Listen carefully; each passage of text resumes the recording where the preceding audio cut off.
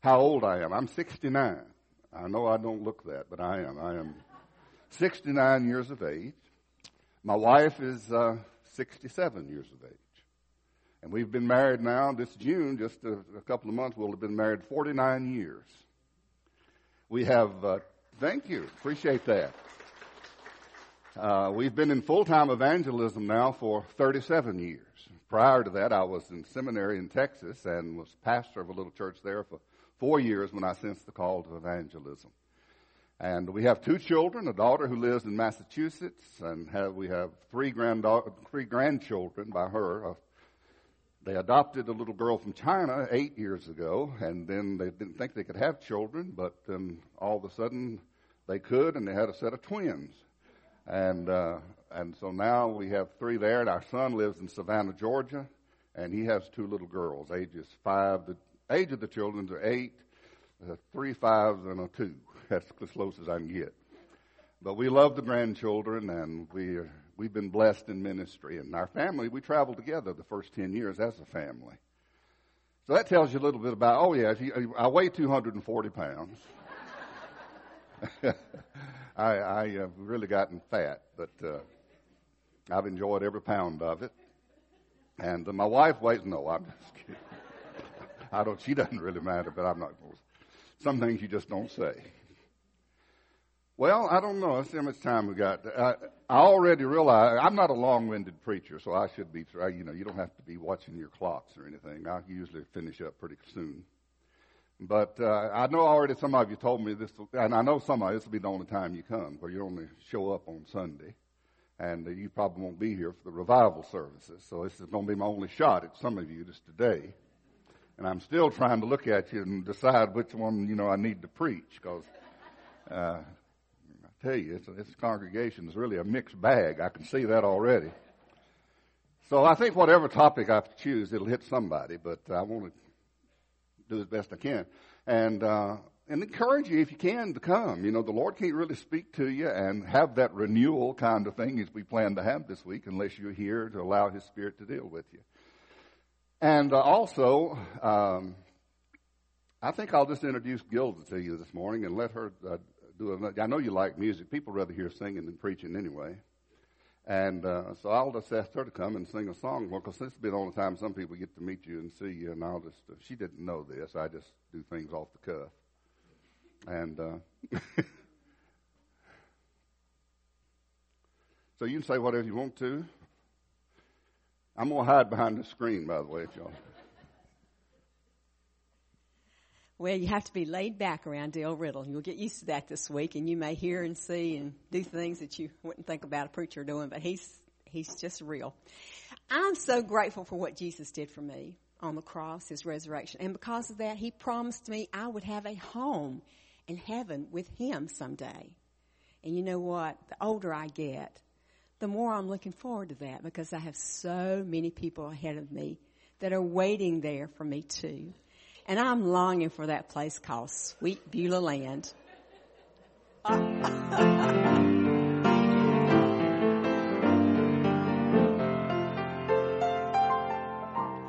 I'm kind of homesick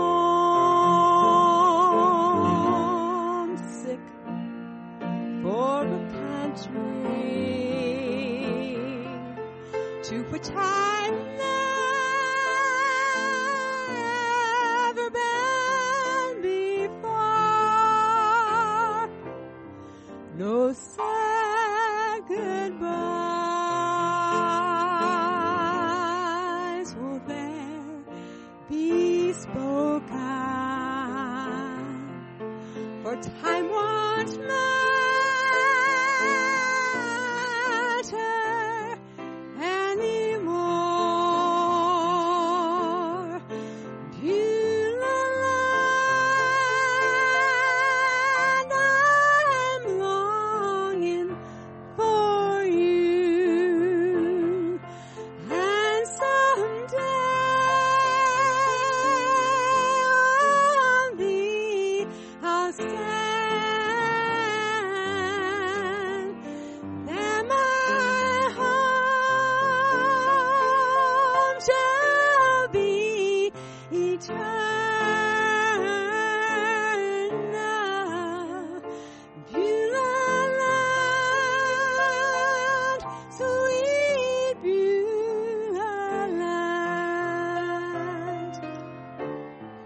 I'm looking now across that river to where my feet it's gonna end inside. There's just a few more days to labor, then I will take my heavenly flight. Beautiful land, I'm longing for you, and someday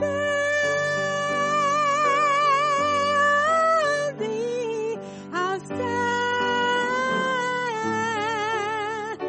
there, my home, Lord, it shall be eternal.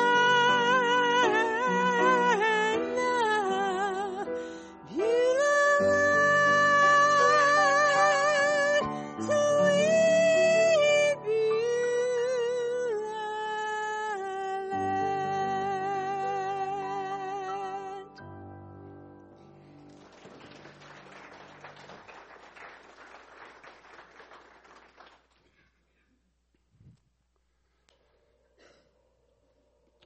All right, I think I will just share with you this morning one of my favorite verses.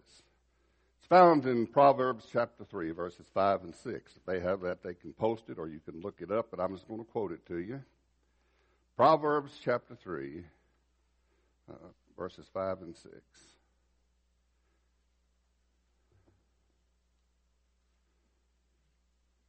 The writer of Proverbs says this: Trust in the Lord with all thine heart, and lean not to thine own understanding. In all thy ways acknowledge him, and he shall direct thy path. I love particular messages that just kind of preach themselves. And if you can just capture this verse this morning, you can really understand pretty much what everything God wants to do with you, and how he can bless you, and how you can have a wonderful relationship with him. And so I want to share with you just a few minutes the simplicity of this verse and yet the profoundness of what it teaches. What does God expect of you? What does God want of you anyway? I mean, we always ask, what does God want? What does he expect? And we come up with all kinds of things. He wants us to come to church, we think, because most of us are here because we think that's what God wants us to do. And some of you, I know, were made to come, but most of you are here because you really think this is where God wants you to be. We think God wants us to give our money and our tithes, and he does. There's nothing wrong with any of this. He wants us to pray. He wants us to sing. He wants us to do all these things. What else does he want us to do? Really, you know, all God wants you to do is to trust in him. Trust in the Lord. It's as simple as that. If you put your trust in the Lord and allow his Spirit to flow through you, all these other things will fall into place. But we complicate it, and sometimes I think exaggerate it by not just understanding the simpleness of it all. What does he want with you and of me? Trust in him. Trust in the Lord. Now, there's a little bit of problem there, of course, because we really don't understand that term. We think that believing in God and trusting in God is the same thing. And that's really a huge mistake if that's what you think. Because you can believe something without ever really trusting in it. And well, the Bible says, believe on the Lord Jesus Christ, and thou shalt be saved, and whosoever believeth in him should not. I know what it says. I've been preaching it most of my life. But I also know that those words in the Bible, which was originally written in Greek, mean trust, totally dependence upon. It's not intellectual belief in something like just believing with your mind. That doesn't mean anything. I mean, it's all right. It's information. But trusting in God is entirely different. And whenever the Bible uses those terms, it's talking about trusting, totally complete reliance upon, not just believing with your mind. I mean, if that were true, that means the devil or the demons are Christians. Because does it not say in James, even the devil believes in God and trembles, or the demons? They believe, they even have sense enough to tremble. Does that make them followers of Christ? No. So just believing something does not do it. And the problem in our world today is I think we have a lot of believers, but we've never had many people who totally put their trust in the Lord. You know, it's hard to illustrate everything. I try to think of illustrations related. You know, I can remember when my children were small, one of the greatest examples of trust is childlike faith that the Bible talks about. Except you come as a little child. You know why? Because children are very trusting unless you do something to cause them not to be. I can remember when my children were small, we'd be staying somewhere and we would be out, there would be a swimming pool, and they would come and they'd say, Daddy, we want to dive off the diving board. And I said, but you can't even swim. And the water's 8 feet deep out there. Well, we know that, but you can swim, so you swim out there and you tread water, and we're going to dive off the board. You can catch us and take us to the side.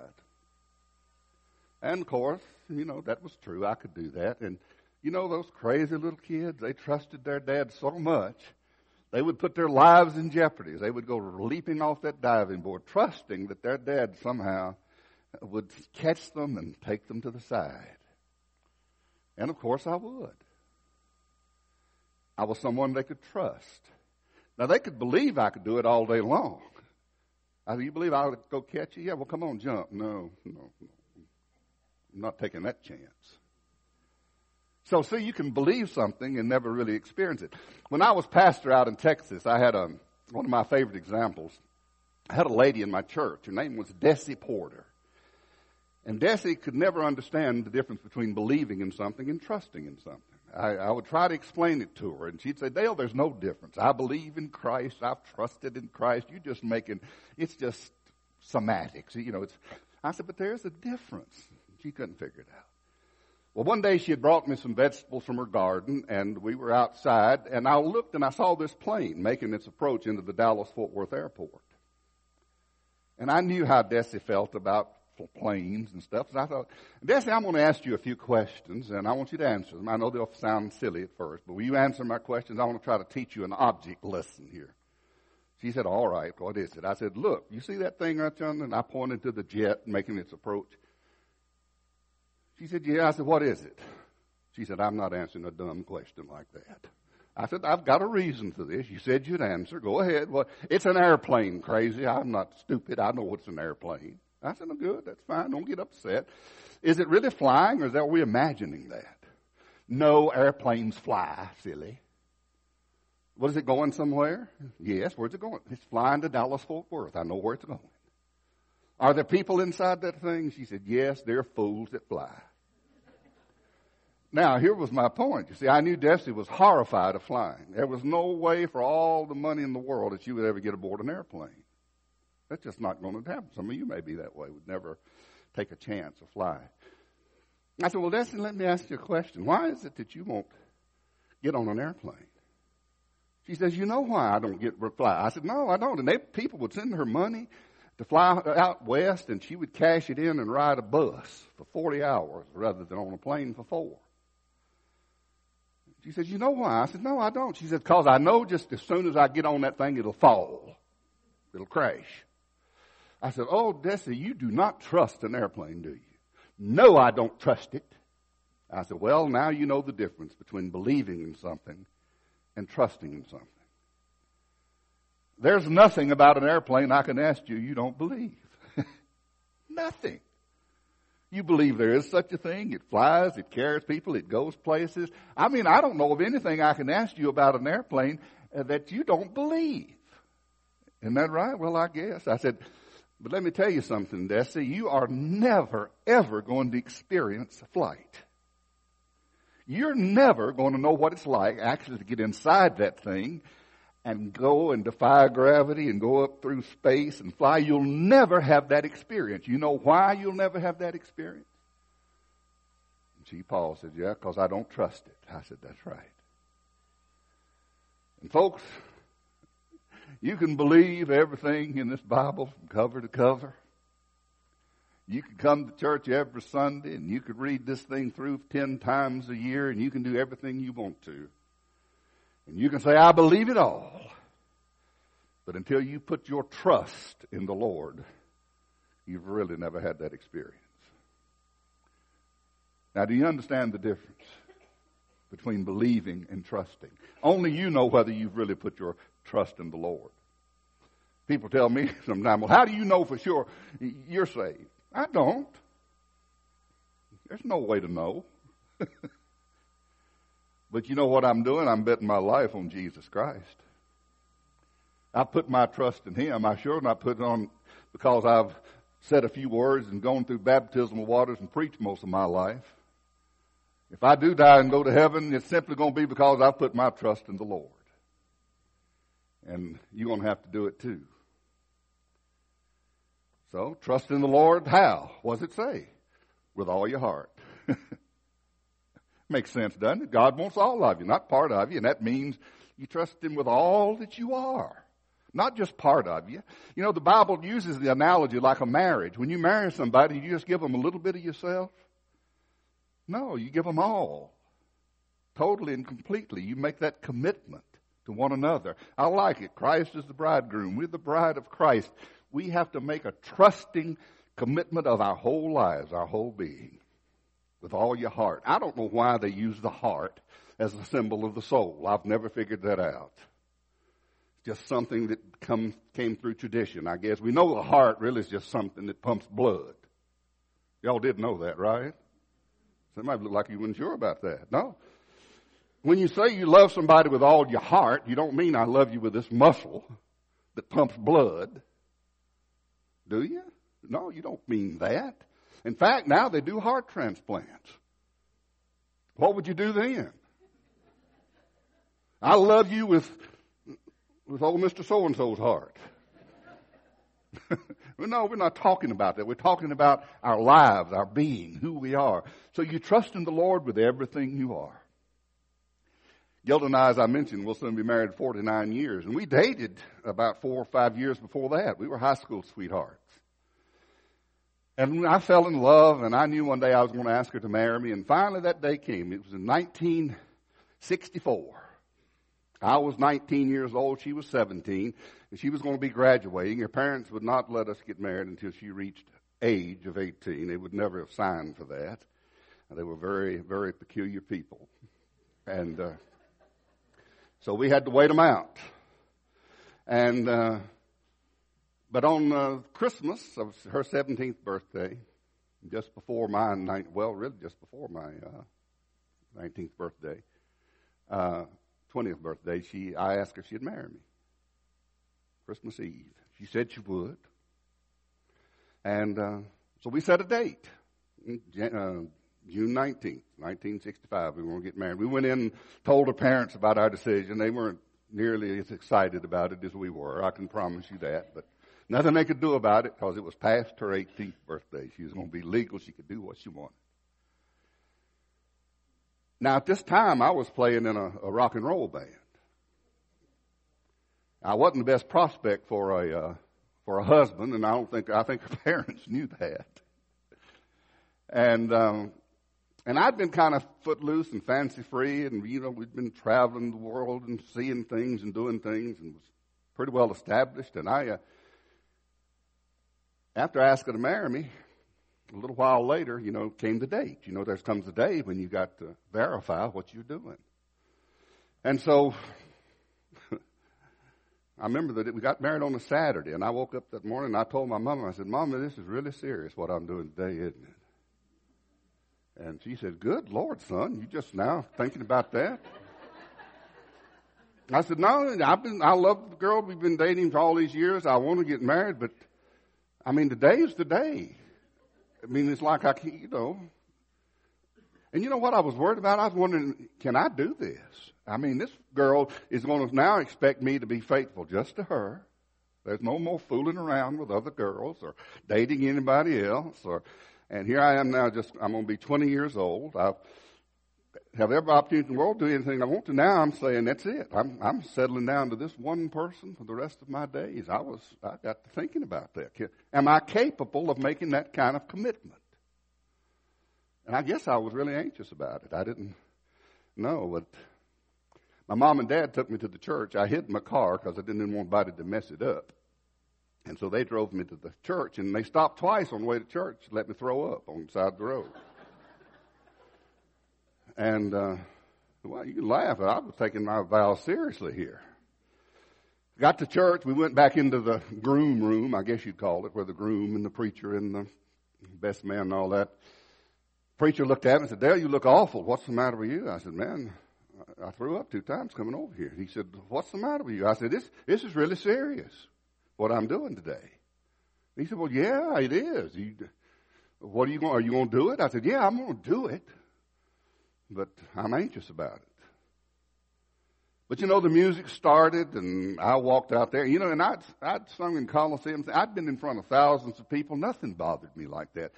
Here in this little small church, you could see my pants legs shaking in front of the church. I was just so nervous, and the sweat popping out all over me. And I looked, and here came my bride on the arm of her dad. She was smiling like she always does. She has a big old smile. And I looked at her, and kind of a peace came over me, and I said, well, praise God, she looks like she knows what she's doing anyway. I believe I can trust her, and I'm going to do my best. And I stood there almost 49 years ago and took those commitments to my wife, and 49 years later, we're still here, and she still holds me accountable for every one of them. 49 years hadn't lessened her insistence that I be faithful only to her. What if I decided, I'm going to do all of them except be faithful? Shucks, good grief. There's so many lonely women in the world today. And I've had a lot of marriage experience. If she would just give me a break, I believe I could help some of these lonely women. That's not right. And I know that's not right. I wouldn't expect her to do that. And she wouldn't expect me to. We made that commitment. We put our trust in each other with all of our hearts. And that's what God expects you to do. That's why we strive, even though we never can do it, to do our very best to keep our commitments to Him. All right, my time's about going. I'll just sum it up. Trust in the Lord, how? With all your heart. Third thing, lean not to thine own understanding. Here's another thing. Quit trying to figure it out. Good grief. I mean, you're not going to figure out God. The gospel we have is a mystery. Part of the problem of Baptists particularly, and I'm more familiar with Baptists, is that they think they can explain everything. Good Lord, we don't understand any of this stuff. If you've got a pastor, and I'll say this because I don't know what he preaches or teaches, but if he tells you he's got it all figured out, he's got all the answers, you need to either get rid of him or go somewhere else, because that is not so. The Bible even says that God's ways are higher than our ways. His thoughts are higher than our thoughts. He takes things that is foolishness and makes it wisdom, and takes things that is wisdom and makes it foolishness. It is a mystery. I have preached it all my life, and I still don't know why God loves me. I mean, I don't think I deserve that kind of love. I don't know why He would do it. I wouldn't do it. I wouldn't sacrifice my child for any of you. Oh, y'all so religious. Well, I'd kill mine for you. No, you wouldn't. You would not. Let's just be honest about this thing. I mean, this love of God is beyond expression. I cannot explain it. And so why in the world would I try to understand it? Lean not to your own understanding. I don't know why, but that's no reason not to enjoy it. I don't know why my wife loves me. I hadn't figured it out. But you know what? I'm not going to enjoy our relationship. I'm not going to do anything with her until I've figured it all out. I've got to know why she is committed to me. I don't care as long as she is. And you got to quit trying to figure out, well, I'm going to serve the Lord once I can just figure all this stuff out and see where I plug in. You'll never do anything. That's why you have to trust in the Lord with all your heart and quit trying to figure it out. I don't even know how the things of this world works. Why would I think I know how the things of God work? I hadn't even figured out a cell phone yet. When I was growing up, we used to tie tin cans together with a string, and wax them and talk. And that moved on to telephone, but they always had cords and stuff. But now they do it through microwaves, they say. And I don't know anything. All I know is the microwaves heat stuff. But do I refuse to use a cell phone because I don't understand how it works? No, I still use the cotton picking thing. I don't care how it works as long as it works. And I've been on one side of the country and my daughter on the other, and both of us in cars talking with each other. Yet this beats anything I've ever seen. I know y'all look, boy, you're really dumb, aren't you? You're not. None of you are any smarter than I am. I don't think. I'd share the principles with you, but I don't really understand it. You know, I know within this room right now, there's literally thousands of waves coming through here with programs and radio waves and television waves and microwave. You can't see a one of them. We got even something up here. It's coming from somewhere. They said, well, it comes from there to the camera, but you know, it's strange. So all I'm saying is quit trying to figure it out. Lean not to thine own understanding. Finally, in all your ways, acknowledge him. All God expects you to do is just, we took for the theme of our ministry, 1 Corinthians 10:13, I think it was, whether therefore you eat or drink or whatever you do all to the glory of God. All God wants you to do is trust him with all your heart. Quit trying to figure it out, and just whatever you do for his glory. Whatever you do, do it well. You don't look, everybody can't be preachers or teachers or missionaries. If you're a great businessman, do that for the glory of God. If you're a great housewife and mother, do that for the glory of God. Just do what you do for the glory of God. Acknowledge him. And what is the result? He shall direct your path. Wouldn't you like for God to kind of have a little direction in your life? Well, he can't direct you if you don't trust him. Or if you're always questioning him and trying to figure everything out. But if you'll trust him with all you are and quit trying to figure it out and just give him the glory for what you do, he can direct your path. He can give you guidance. He can help you. And I hope that's your desire this week as we begin to seek renewal and relationship with God this week. I hope you'll pray and ask God what he would have you do. I know if you're here this morning and you're not a Christian, he wants you to put your trust in him. That's it. We're going to have an invitation in a moment. You just come and tell the pastor, I want to trust the Lord today. I don't understand it, but I'm ready to do that. It'll be the greatest decision you've ever made. Some of you, as Laura shared with us in the thing, you just need to renew that right spirit within you. Pray that prayer. Create in me a clean heart, O God, and renew that right spirit within me. Some of us need renewal. This will be your time. You know, I tell the pastor, I extend an invitation because I like for people to express their beliefs before the Lord. Every service will give you an opportunity. You don't have to pray with your pastor. I mean, he'll be here if you want to pray with him. You may just want to come and kneel or stand. But by coming, you're saying, God's spoken to me, and I'm making a commitment, and I want my church family to know it. And I want to give God glory for what he's doing in my life. All we're doing is giving you a chance to give glory to God. That wouldn't kill you, would it? How long has it been since you've been forward and acknowledged, it's not my brother nor my sister, but it's me, O Lord. And so if God is speaking to you today and you need to make a commitment, whether to trust him, whether to renew your relationship, maybe to join this church. I don't even know who's members here. I've never been here before. Maybe you're seeking where God would have you serve. Well, then join here. Be a part of it if it's what you feel led to do. But you make that commitment now in your heart, and then if you feel led, give God the glory for it. Let's pray together.